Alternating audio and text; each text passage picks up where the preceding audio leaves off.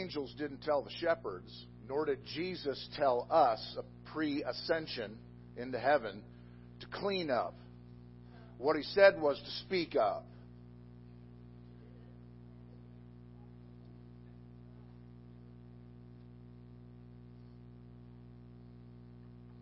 We are the keepers of the truth. Amen. And it doesn't matter what condition you're in, how you smell, whether you have dirt under your nails or not. God didn't say clean up. He said, I'll take care of that. What I want for you is to speak up. And I think it's time we speak up. Let me tell you, we are the keepers of the truth. And if we do not disseminate that truth, people don't have the opportunity to decide for themselves. Amen. We're in part 5 of our series, The Christmas Dilemma, this morning. And this morning we're discussing the shepherds and their dilemma of joy. Their dilemma of joy. Now, remember what a dilemma is. Dilemma is a situation in which a difficult choice has to be made. Sometimes believing what you've heard God say generates a dilemma, as we have discovered for the past 3 weeks. But this morning, the question maybe we should pose is, what if the message that the angels of the Lord shared with the shepherds at the first Christmas night was a message specifically intended to overcome the shepherd's dilemma of joy?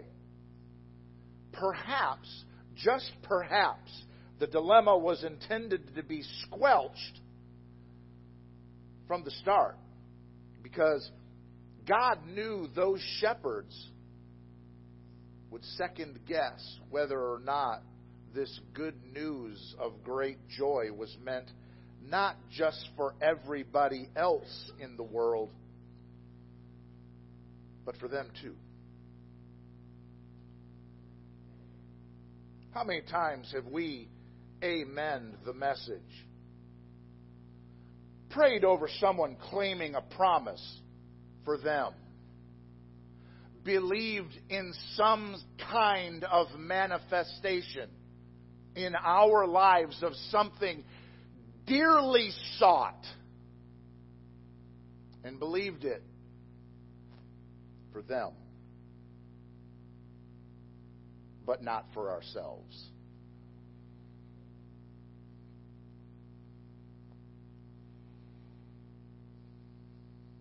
God made sure one of His angels articulated to the shepherd that this good news of great joy was not just for everybody else. It was intended for all the people.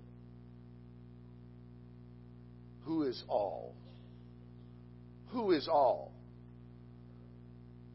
All.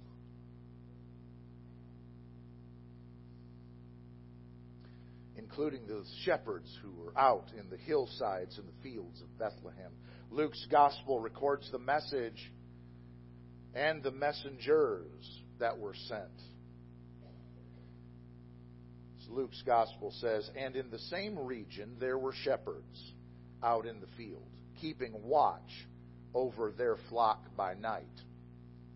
And an angel of the Lord appeared to them, and the glory of the Lord shone round about them, and they were filled with great fear. And the angel said to them, fear not. Are you in fear today because you have a situation that you can believe for someone else, but you're having difficulty believing it for you? And within the deepest recesses and regions of your own heart and mind, there's fear. Because this is you now. It's easy to believe for someone else, but this is you now. Well, let me tell you what the messengers are saying. Fear not. Fear not. For behold, I bring you good news of great joy that will be for all the people. For unto you is born this day in the city of David a Savior, who is Christ the Lord. And this will be a sign for you. You will find a baby wrapped in swaddling clothes and lying in a manger. If this doesn't do something for you because you've heard it so many times and so oft read in your church, listen, He didn't ask you to clean up. He met you where you are. And because He met you where He is, where you are, all He said was, don't clean up. Leave it to me to do the cleaning. And all I need you to do is in your inability and in your insecurity, speak up. For this day is born unto you. Fear not. And suddenly, there was with the angel a multitude of the heavenly hosts praising God and saying, Glory to God in the highest. And on earth peace among those with whom He is pleased. When the angels went away from them into heaven, the shepherds said to one another, Let us go over to Bethlehem and see this thing that has happened, which the Lord has made known to us. And they went with haste, and they found Mary and Joseph and the baby lying in a manger. And when they saw it, they made known the saying that had been told them concerning this child. And all who heard it wondered at what the shepherds told them. But Mary treasured up all these things, pondering them in her heart. And the shepherds returned, glorifying and praising God for all they had heard and seen, as it had been told to them. It brought the Lord great joy to share this joyful news of the advent of the Messiah with the shepherds. They were the first to hear and the first to witness this, the long-awaited coming of the Christ.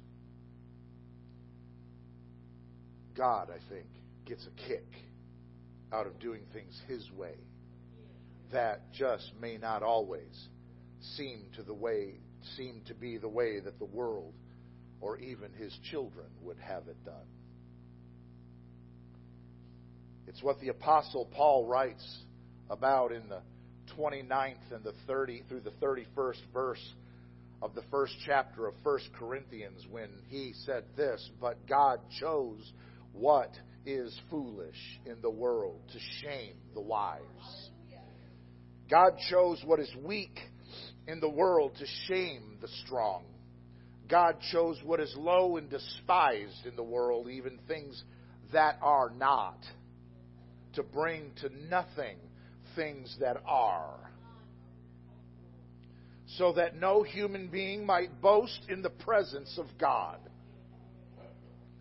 And because of Him, you are in Christ Jesus.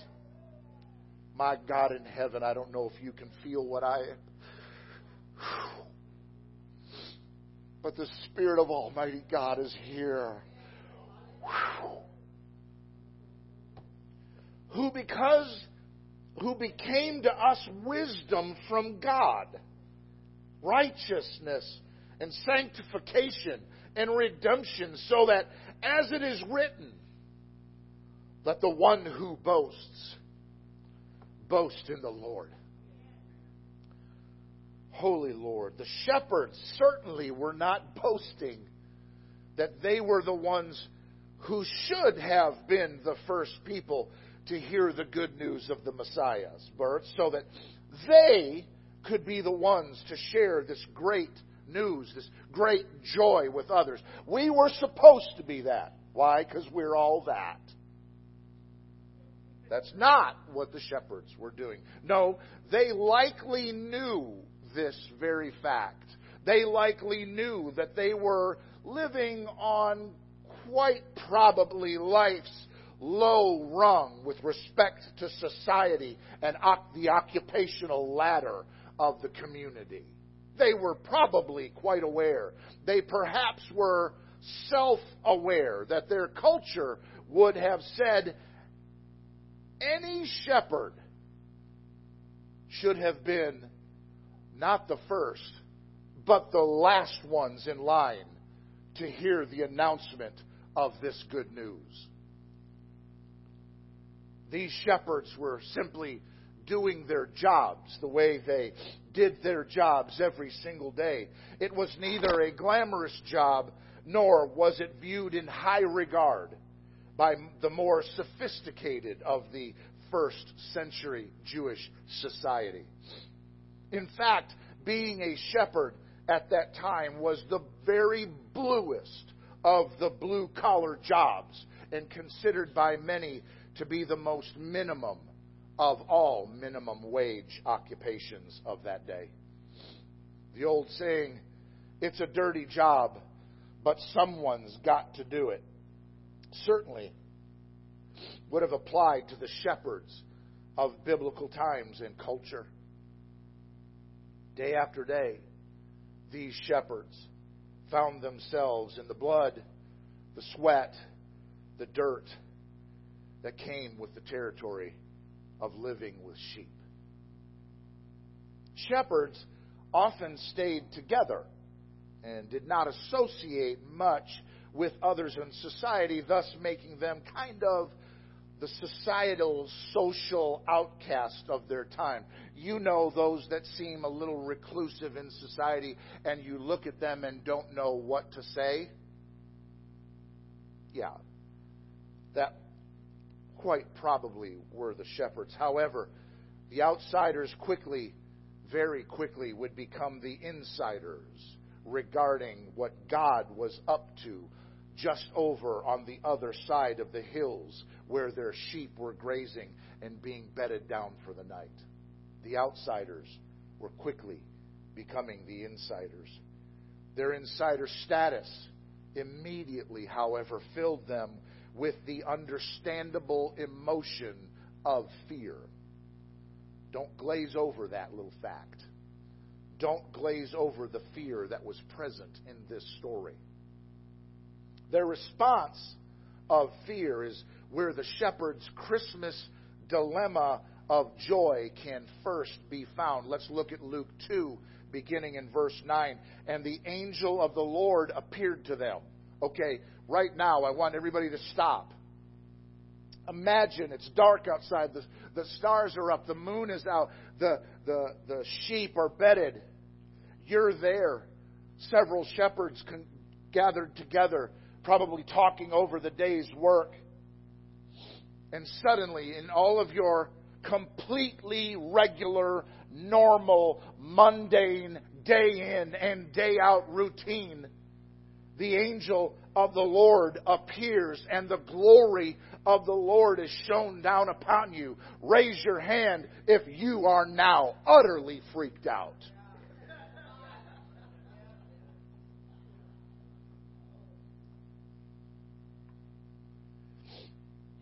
And the angel says to them, "Fear not."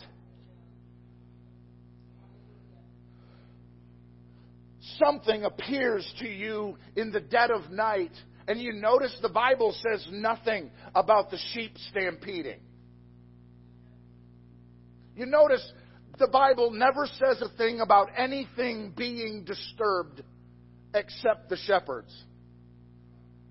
And the message of the angel, the first two words from his mouth is, "Fear not." This thing that you cannot comprehend, this power that is hovering over you, that you cannot possibly wrap your head around, is not here for your harm. It is here for your good.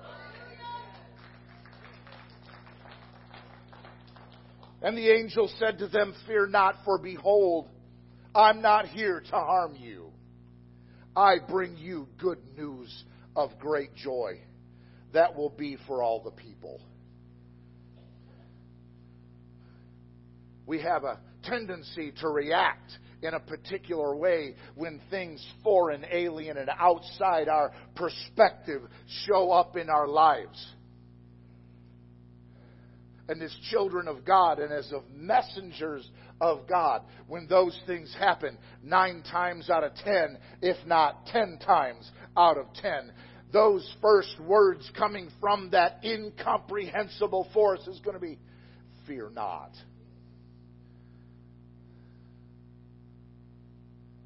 Why?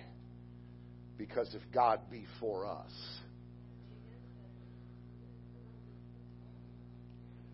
the Lord desired to give these people great joy, and thus had the angel call out their fear right from the start.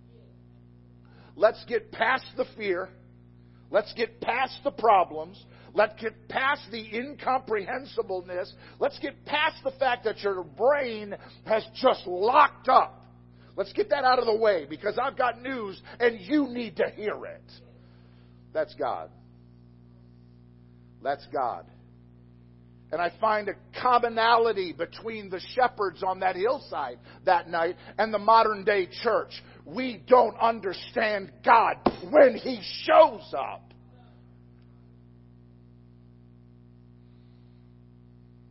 Man, we need to get more used to the presence of God. Because when He shows up, He doesn't want to waste time dispelling fear. He wants to ingratiate us with good news.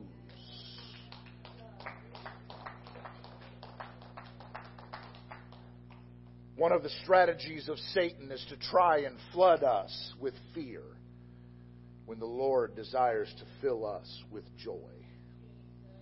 Jesus, identifying Himself as the Good Shepherd in John 10, verses 10 and 11, speaks about this very thing. He says, "The thief comes only to steal and kill and destroy.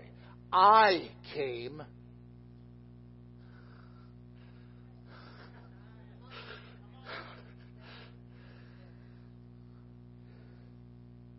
that they may have life and have it abundantly." My God in heaven, I am the good shepherd. The good shepherd lays down his life for the sheep. He doesn't come and steal yours. He comes and gives his. If we are followers of Jesus, our enemy knows he can't steal our soul. However, he can continue to try to steal our joy. Sometimes we are like the shepherds who find ourselves flooded with fear and falling into the trap of the evil one who wants to steal our joy. If your joy has been ravaged, if your joy has been displaced, if your joy has been altogether and on a wholesale level removed, you need to recognize this fact. As soon as you see that, know that's the devil and you've been lied to. Take back your joy, because He is God. And He said, "I've come to give you life and it abundantly." What steals joy? What steals joy? Is it the post that you read on the social media that puts you in a negative light? For any Facebook troller to read? Is it the bills that you greeted in your mailbox that once again are overdue? Is it the number that flashes on the scale you are stepping on this morning? We have 2 more slots in The Biggest Loser.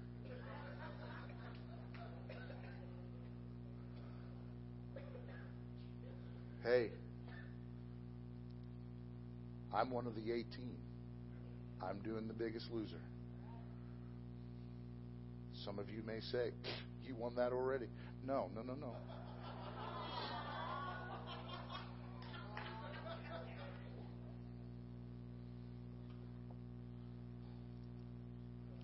Anybody want to pledge money for me?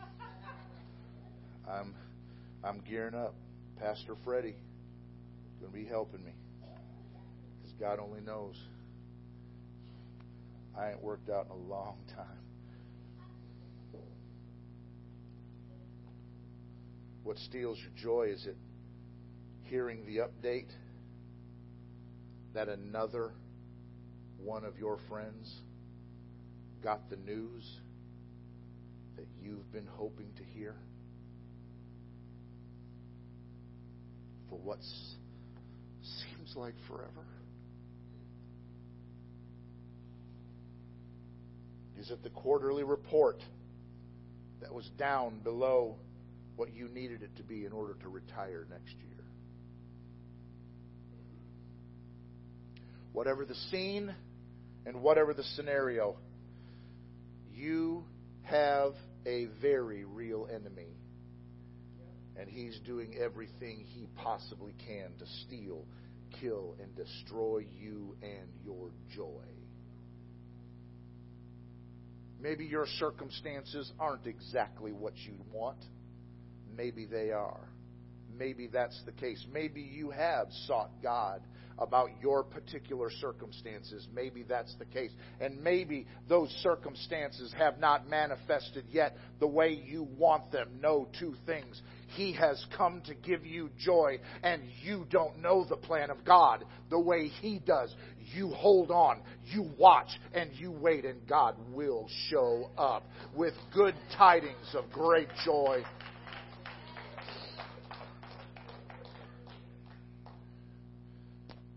However, the good news of Christmas reminds us that we have a Savior who came to birth great joy inside all of us, with a life that leads to abundance unaccompanied by unnecessary fear.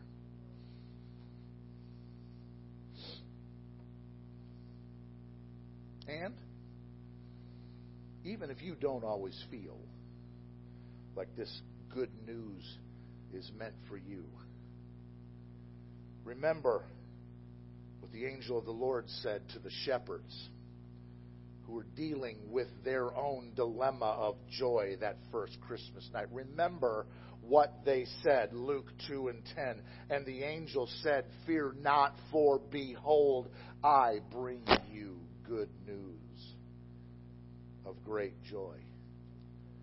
And that good news of great joy is for all the people.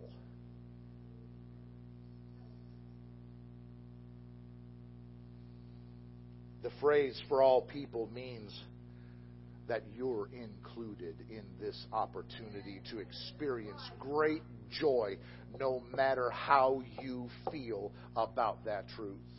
Whatever your circumstances are, whatever your environment is, and whatever your current truth may be, that opportunity to experience great joy is yours, and it is set before you on a platter. This joy is for you. Don't be afraid of it. And don't think it's not for you. Can't reiterate that enough.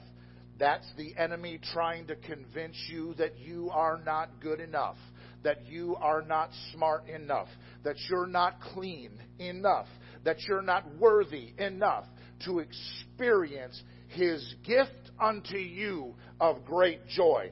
Never be afraid. Never be afraid to receive what God intends to give to you. Granted, God may show up on your doorstep and utterly freak you out. But know that it's Him, and He says, "Fear not." And while God so loved the world that He gave His one and only Son, pause and remember that this Christmas, that you are part of that world that God so loves. The good news is that a Savior was born in Bethlehem for you,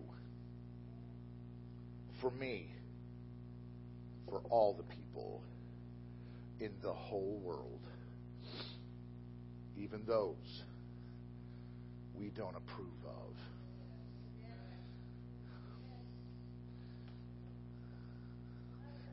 Hallelujah. This Savior, embodying good news intentionally, was meant to include the socially despised, the economically depressed, and the religiously shunned in the world. That would extend to all people as well. All those. Nobody gets left out of this joyous news that leads to salvation, yielding abundant life, which the angel of the Lord proclaimed. Nobody gets left out. Not of the message. What they do with the message is their choice. But nobody gets left out.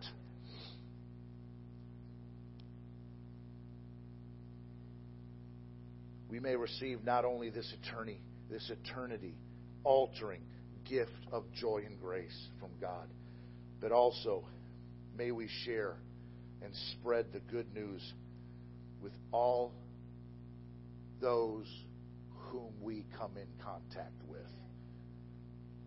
That's what the shepherds did. Did you notice how quickly they got over being freaked out? Did you notice that? How is it that these men on a hillside herding sheep actually believed the angel of the Lord when he said, "Fear not"? Oh, okay. Cool. You afraid now? You're not? No, I'm not afraid either. Okay. We're all ears. And the angel of the Lord, go tell this. And they're looking at each other. And as soon as the angelic host, they leave, they're like, man, we got to go. What about the sheep? They'll be fine.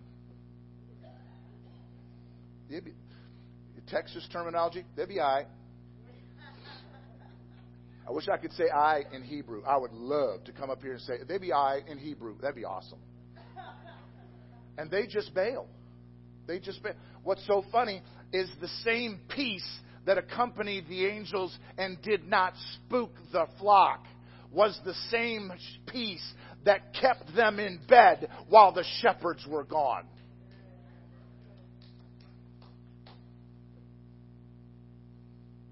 And they had to go tell it. Maybe what we need is to get freaked out by God again. Maybe we need to get freaked out by God again. Maybe we need to see Him in our own lives in a new way. So that everything, listen to me carefully, that's tying us to this earth, that flock that's bedded down, by comparison to saying, you're not going to believe what just happened to me, it pales. And we flee just to go tell people what we saw. Maybe we need to get freaked out by God again. It's what the shepherds did. And frankly, it's what we need to do this Christmas too. May our only dilemma is this Christmas, may our only dilemma be, who will I share this message with?